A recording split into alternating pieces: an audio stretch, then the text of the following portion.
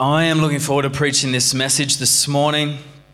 We're continuing the Beatitude series. And so this morning, I'm going to get straight into it. But we are looking at Matthew chapter 5, verse 9. So we're up to, "Blessed are the peacemakers, for they shall be called sons of God."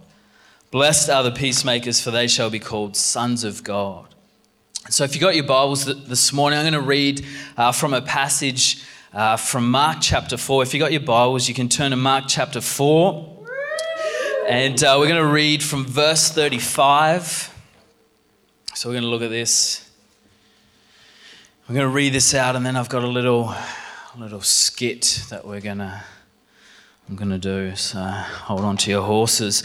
Mark chapter 4, verse 35, and it says, "On that day, when evening had come, Jesus said to them, 'Let's go across to the other side.'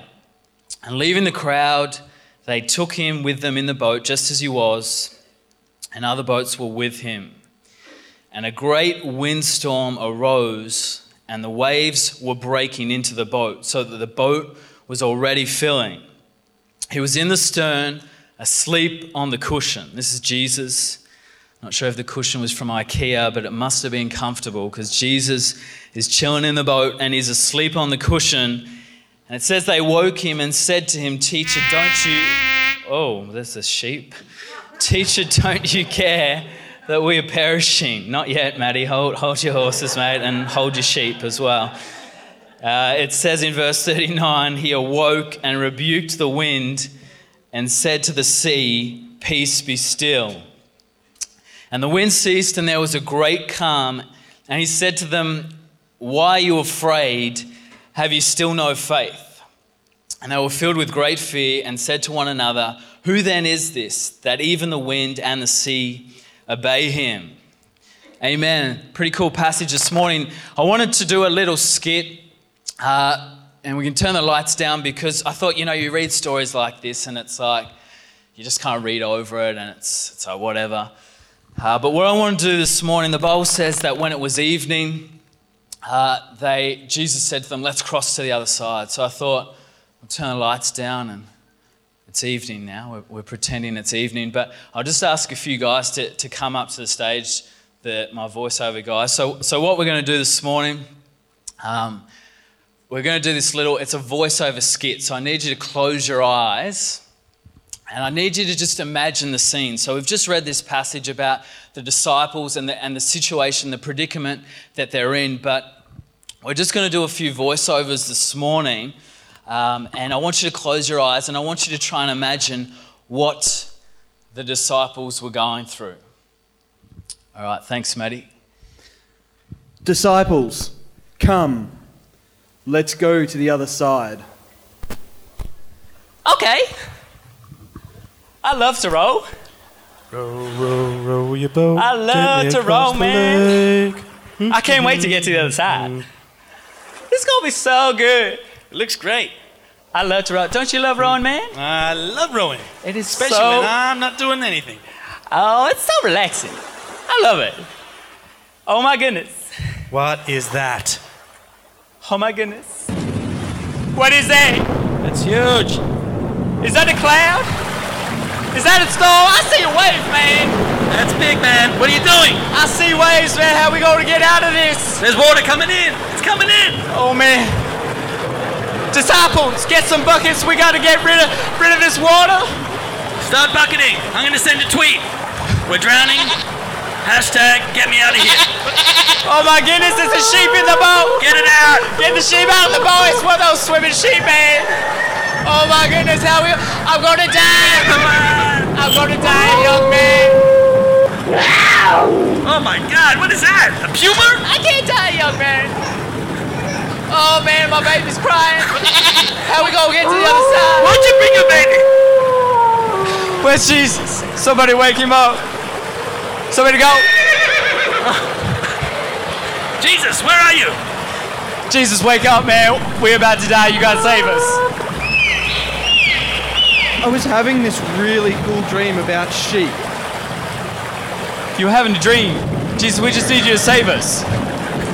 Peace, be still. Oh, wow. That really worked. How'd you do that? Why are you so afraid? Where is your faith? The end. That's the end.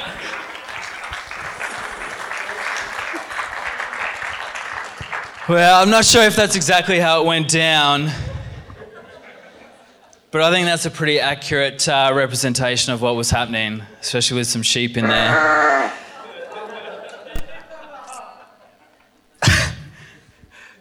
But, you know, for these guys, these disciples, they thought they were going to die. And, you know, we read it, they wake up Jesus and say, "Teacher, we're perishing. Don't you care that we're perishing?" And they were freaking out.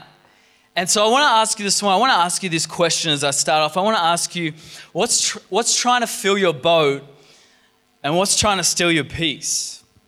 Maybe some of you say, "Well, I don't have a boat, Aaron." That's a metaphor for what's trying to fill your life, what's trying to steal your peace. I just thought I'd explain that, just in case you haven't had that drug Marcus was talking about with the extra 2%. But you know, when I look at this passage, I find it interesting that Jesus is in their boat and a storm comes. And I think there's an important truth in this, that sometimes when Jesus is in our world, bad things can still happen. And I think it's really important that we understand this, especially as Christians, because sometimes storms come, and if we believe that as a Christian that bad things can't happen to good people, or we think just because Jesus is in our boat or he's in our life that bad things can't happen, then when they do, our boat will get shook up. And it's important that we understand that even if Jesus is in your world, bad things can happen. John the Baptist, you look at the way his life ended, he was beheaded. That wasn't a really good way to end your life. Maybe next time I'll do a skit on that one. But, you know, you look at guys like Stephen in the book of Acts, and he was stoned to death. Like, people actually threw stones at him, and that was the end of his life. And so, you know, somehow, even though it's pretty clear in the Bible, we as Christians can feel that if God's in our world, well, nothing bad's going to happen. But when it does, we get shook up. And I'm sure there are people in here and you faced a storm in your Christian world and it kind of shook you up. And maybe you started to question God and his goodness towards you.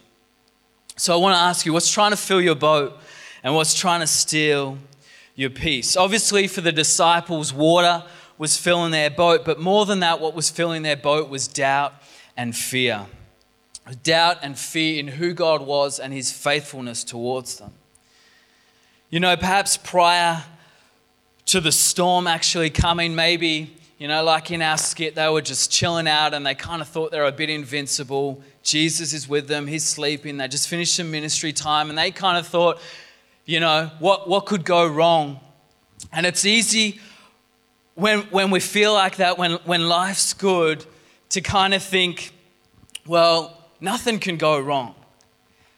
But when I look at this, and you know, I can just imagine the scene as it's unfolding, that the disciples, they're starting to freak out because the storm's coming, and I can see them kind of arguing about who's going to wake up Jesus.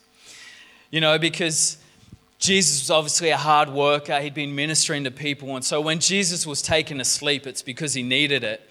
And you know, I don't know what your household's like, but my wife knows that if I'm having a nap, don't wake me up, because I'm going to be a cranky pants if you wake me up from a nap.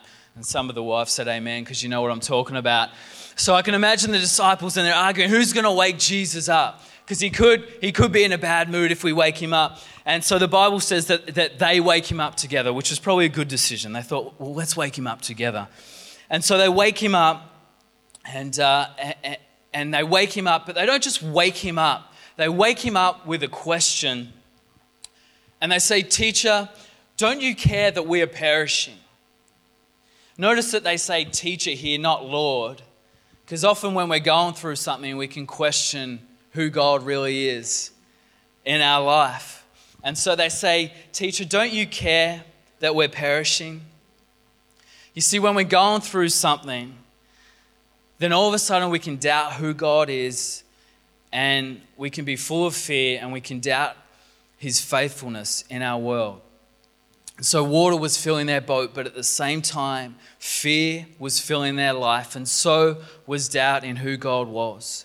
And really their words to Jesus when they woke him up, "Don't you care?" were really indicative of how they felt on the inside and where they were at. So I want to ask you this morning, what's trying to fill your boat and what's trying to steal your peace?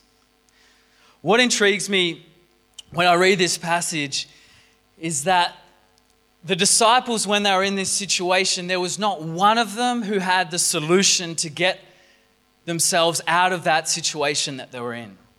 No one had the solution. Most of us, we would probably pride ourselves that when situations arise, be they financial or relational, we can tend to have a pride in ourselves that we'll look to ourselves to overcome the things that come against us. And it's very easy to kind of have pride in yourself and to think, I can get through this, I can overcome it, and think this is who I am. And so we have pride in who we are. But what happens when you find yourself in a situation where you have no control over the outcome, like these guys, where they literally felt like they were going to die, and there was not one person in the boat who knew how to get out of this predicament that they found themselves in? You see, often it's in life when we're squeezed, when we're in a situation where our back is to the wall, where we really discover what's on the inside of us. And sometimes it's not pretty, I know that from my life, but for these guys, it was pretty clear that fear and doubt was what was on the inside of them. But really, when I look at this, I think, what other option did the disciples have in this situation? I mean, they felt like they were going to die, and what option did they have in the midst of this storm? What other option except to go to Jesus and cry out to him and maybe really question, well, don't you care? And it makes me think, what other option do we have when the storms of life come at us? When, like Marcus talked about, when we're searching for answers? And what about when our finances dry up? Or when relationships around us go sour, or we find ourselves feeling all alone? What about when you feel like temptation is too much to bear, or you can't see a way out of an addiction? Maybe you can't see a pathway to the dreams and to the things that you've had on the inside of you for so long, and maybe you've just let go of them. What about when it seems like your health just goes from one thing to the next, and in the midst of that, you're trying to keep paying the bills as well? I wonder, what other choice do the disciples have when they face their storm of life? And what other choice do we have when the storms of life come, other than to cry out to Jesus and maybe we do question him, where are you, God? Don't you care? If you got your Bible still open, I just want you to look at verse 40, and I want you to look at how Jesus responds to these guys in their situation. Jesus says, "Why are you so afraid? And why don't you have faith?" I mean, this is after the storm has settled, but you think about it. These guys thought they were going to die. And Jesus says, "Why are you afraid? Don't you have faith?" And it's almost like Jesus was saying, there was another way you could have responded in that situation. It's almost like Jesus is saying that the way he responded was the way he wanted them to respond. And if that's the case, that changes everything. Because you see, for the most part, as Christians, we live our life like the disciples, that when everything's all good, it's all good, and we're rowing and we love it, and life's all good. And for most of us, the Christian journey is that, but when the storm comes, we run to God and we cry out and we maybe question him and go, well, where are you? Don't you care? And that's really, for a lot of us, the story of our Christianity. But Jesus is trying to teach them that there is a different response and there is a different way to live. You see, Jesus had something on the inside of him that was greater than the storm on the outside. You see, if you never have peace on the inside, you're not going to be able to be a peacemaker on the outside. Jesus had something, he had an authority on the inside of him that was greater than his circumstance. And for so many of us, when life happens and when circumstances and storms come, we just take the hit and we let them define us, and we cry out to God and question him, instead of realizing that sometimes Jesus goes to sleep for a reason. Sometimes he's asleep in our boat for a reason, so that we will wake up and discover who we are and the authority and the power that we have on the inside of us. You see, there is a power and authority available to us. And Jesus, because he had this peace on the inside of him, when he saw the storm, he could speak to it and say, "Peace, be still." See, Jesus was a peacemaker. He carried peace, and he knew how to take it from the inside to the outside and to bring about peace in his everyday world. And really, this is what you see, Christianity isn't just about having a nice little church experience and praise the Lord, but when the storms come, you don't have anything to overcome it. Jesus, our inheritance as believers is that Jesus wants to give you an authority that when the storms of life come, you can say, you know what? Greater is he that is in me than he that is in the world. And I've got something on the inside of me that can say, peace be still. Peace be still to my finances. I speak peace into my relational world. I speak peace into this building, into this church. And so there's something on the inside of you that God wants to release. And so I want to look at this real quickly. How do we access this power? How do we stop ourselves from being the Christian who just runs to God when times get tough and question him and wonder where he is? How do we stop ourselves from being that Christian and becoming the Christian that can all of a sudden speak to circumstances instead of letting them always just speak to us? Matthew 5:9 says, "Blessed are the peacemakers, for they shall be called sons of God." You see, the peacemakers, the people who can change their atmospheres and bring peace to the atmosphere around them, they are the sons and daughters of God. They are the people who know their identity as a son and daughter of God. You see, when you know your identity in God, then you walk with peace on the inside of you, and then you can bring it to the outside as well. You know, there was a reason that Jesus slept so well in the midst of this great storm, and it's because he knew who he was in God. You know, when I read this, I think it's funny because it says in verse 37 that a great windstorm arose and the waves were breaking into the boat so that the boat was already filling. Can you imagine that? The waves pushing this thing around, and it says that Jesus is at the stern and he's asleep on the cushion. I mean, it's funny, isn't it? This boat, you just picture it. It's going up and down. There's probably disciples seasick, spewing everywhere.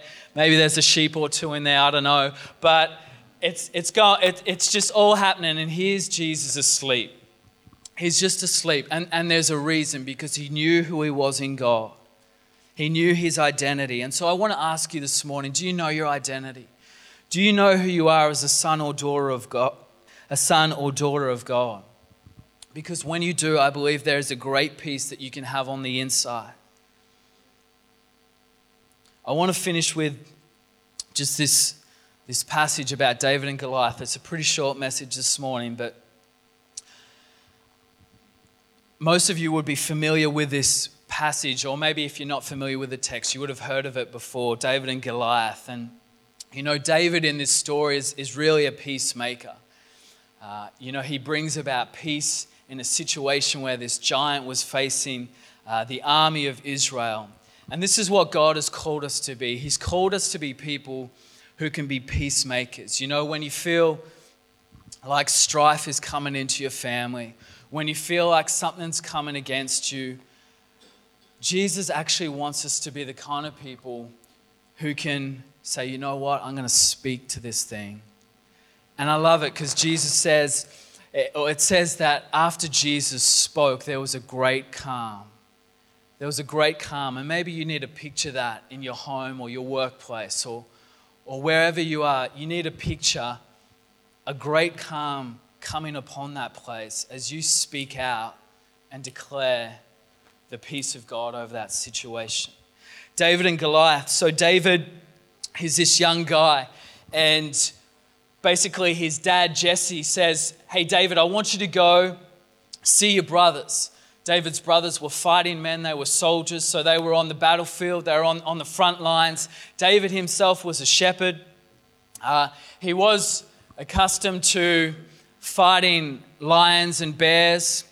It was a little bit like the Wizard of Oz. Lions and tigers and bears, oh my. Do you know that line? Wizard of Oz. It was a little bit like that. So David's this shepherd, and he, even though he wasn't a soldier, he knew how to fight off the lion and the bear when it would come to fight the sheep. But on this occasion, his dad says, Jesse, I want you to go out and I want you to just bring back a report. Tell me what's going on. Take these supplies and tell me what's going on the battlefield. So David goes out and he gets there. And when he gets there, it's like a scene from Braveheart. These two armies coming against each other. And the Bible says that they're shouting their war cries against one another. And so David is there, and he watches the army of Israel as they approach. And this guy called Goliath, who was a giant, he came out. And it says that day after day, he would send out this taunt to defy the army of Israel or the army of God. And he would say, send me a man that I may fight with him. And so Goliath's proposal was that Israel would send a man and that they would engage in a fight, and that whoever would win, that if Goliath won, then Israel would become servants of the Philistines. But if the Israelites won, then the Philistines would become their servants. And so David comes and he sees this situation, and he sees the army of Israel. They're lining up, and he watches as Goliath sends out this taunt. And the Bible says that the men of Israel would run in fear. And there was not one man in that army, not even King Saul. It says that Saul and the army were full of fear. There was not one man who was willing to confront Goliath.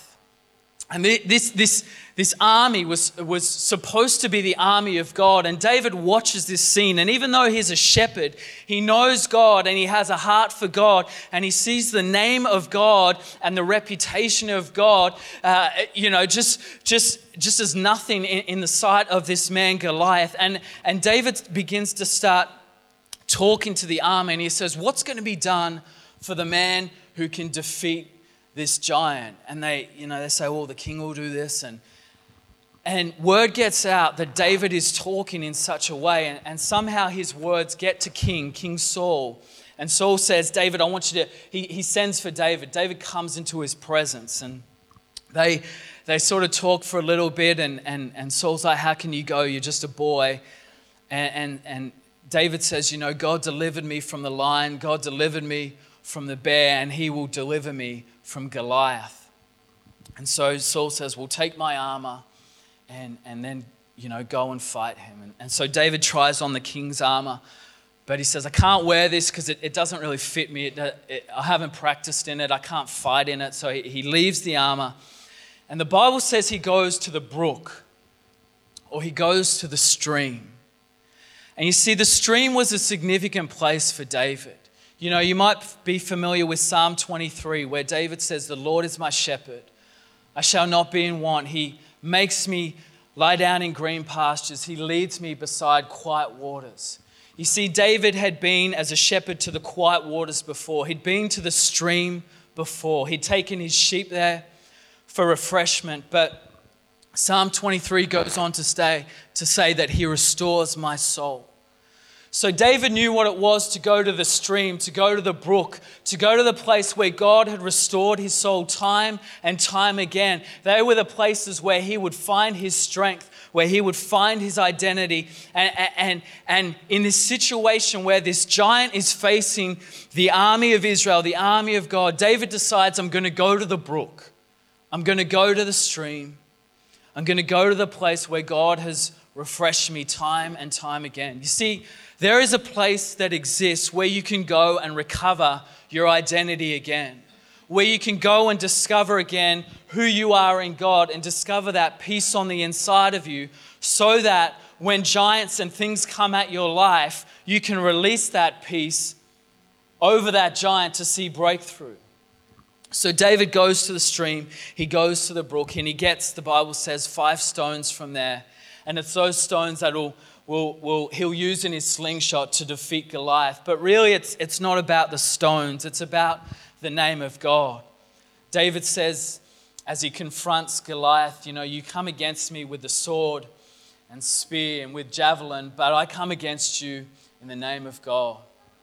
So when David went to that stream, he recovered his identity and he recovered who he was in God, but he recovered the name of God and how powerful that name is, that there is power in the name, and that he knew that the name of God was enough to defeat Goliath and to bring about peace in the land for Israel, to bring about peace in this situation. David said, when he was going out, he said to Saul, "Let no man's heart fail because of Goliath. I will go and fight with this Philistine." You see, David, even though everyone else's heart failed, David had something on the inside of him that could bring about peace to those around him.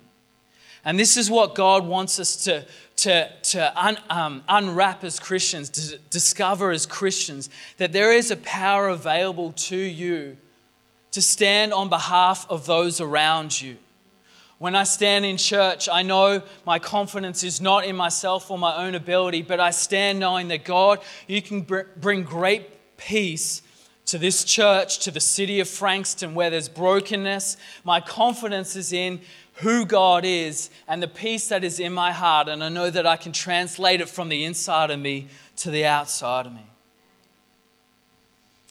That is my prayer for you today. Matthew 5:9 says, "Blessed are the peacemakers, for they shall be called sons of God."